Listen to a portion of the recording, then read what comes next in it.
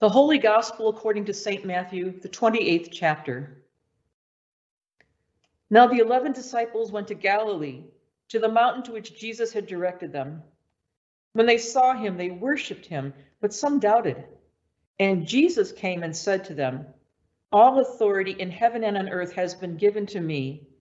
Go therefore and make disciples of all nations, baptizing them in the name of the Father and of the Son and of the Holy Spirit, and teaching them to obey everything that I have commanded you.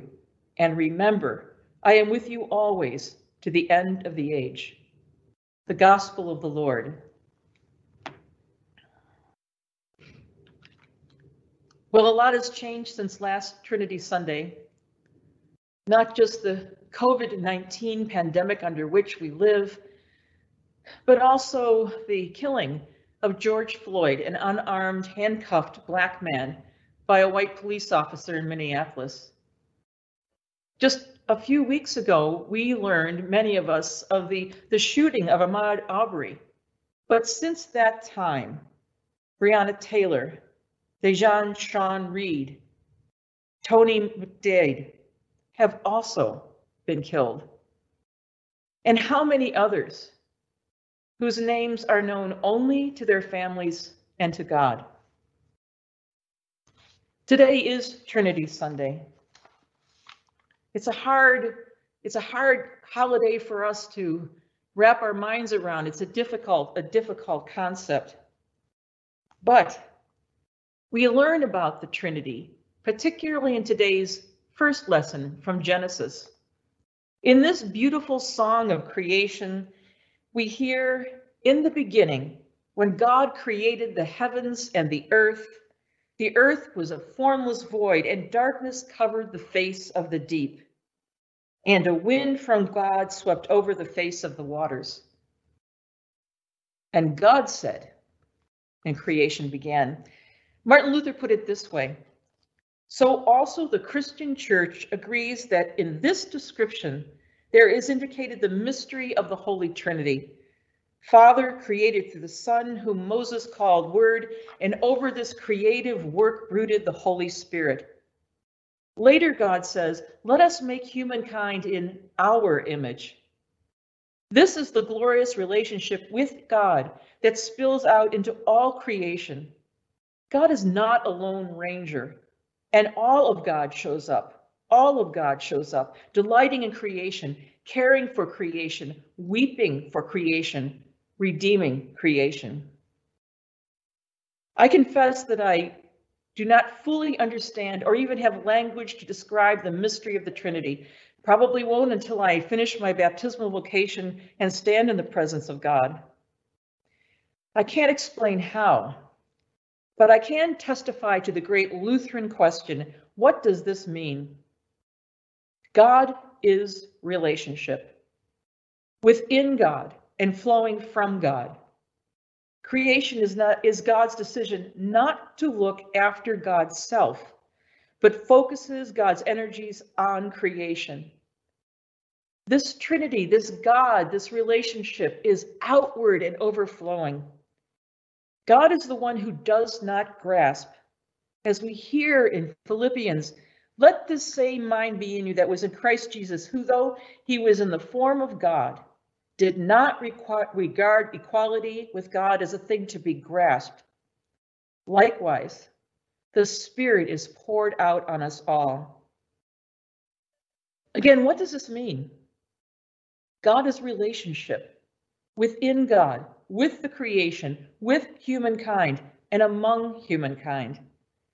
And since we are baptized into the name of the Father and of the Son and of the Holy Spirit, baptized into the Trinity, we are also part of this powerful, dynamic, living, giving, loving relationship with God, in God, with creation, with each other.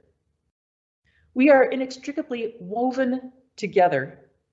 No one is alone.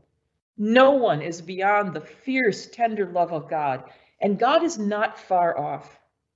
God is present in creation, in each of us and in all of us. God is flesh and blood made visible in Jesus of Nazareth, and in every human being. God is spirit, closer than our own breath. And this is how God as Trinity shows up today. God is creator. God created diversity, beautiful, vital, alive. We must reject calls for color blindness. That diminishes and washes out God's gift of diversity. We in the white majority can begin to see our siblings of color more clearly. We should be color amazed, recognizing the strength that comes with all our many colors. And God as creator made all of us in God's image. Let us make them in our image. That means all of us are a part of this relational triune God who did create all of humankind, each and every one, and all of us together in God's image, all. And God is the Word made flesh, our flesh, your flesh, my flesh, George Floyd's flesh. Jesus in his passion still suffers with those who suffer. The crucifixion of an unarmed, handcuffed man lying face down on the street is the crucifixion and the passion of our Lord. The crucifixion of so many, too many, Black and brown people who live constantly with the violence of racism is the passion of our Lord. And God is spirit. The wind, the breath that moved over the face of the deep at creation, the breath of God that was breathed into the first earth creature, Adam. The breath of Jesus as he gave them the gift of the Spirit. The breath crushed out of George Floyd. The breath of life God had given to him. And now, church, we as the baptized, those of us baptized into the Trinity, show up. We work for an end to violence. The violence of racism that kills bodies and maims souls. And we work for the end of violence brought about by lawlessness and also frustration, masquerading in some cases as protest. In the fierce love of the Trinity, we do not deny anger. In the face of the reality and inequity of racial injustice, anger is appropriate. But we use our anger to bring about change. We put out fires set to stores, workplaces, churches, and property, but we ask that the Spirit kindle in us the fire of justice. We work for calm and quiet throughout our country, but we remain disquieted as we search deep within ourselves. We work for peace, but not the passive peace that allows the mechanisms of racism and white supremacy to stay in place. No, the peace God alone can give, that gives us the strength and courage to act. The Trinity is a relationship within God, with creation, with us, and among us. Until the white majority feels in our soul that the pain and suffering of Black and brown people is our own pain and suffering, it will not be safe to be Black or brown in America.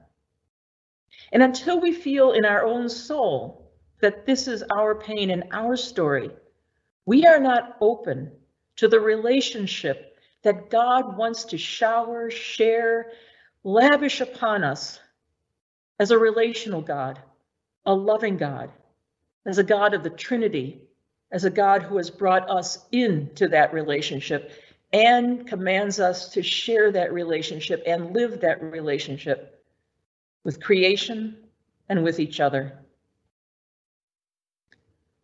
Paul's second letter to the Corinthians ends, "The grace of our Lord Jesus Christ, the love of God, and the communion of the Holy Spirit be with you all." It's actually a promise, and I think marching orders for us. The grace of our Lord Jesus Christ is with us. The love of God is with us. The communion of the Holy Spirit is with us. And together, in the communion and community of the Holy Trinity, we can make that a reality. Amen.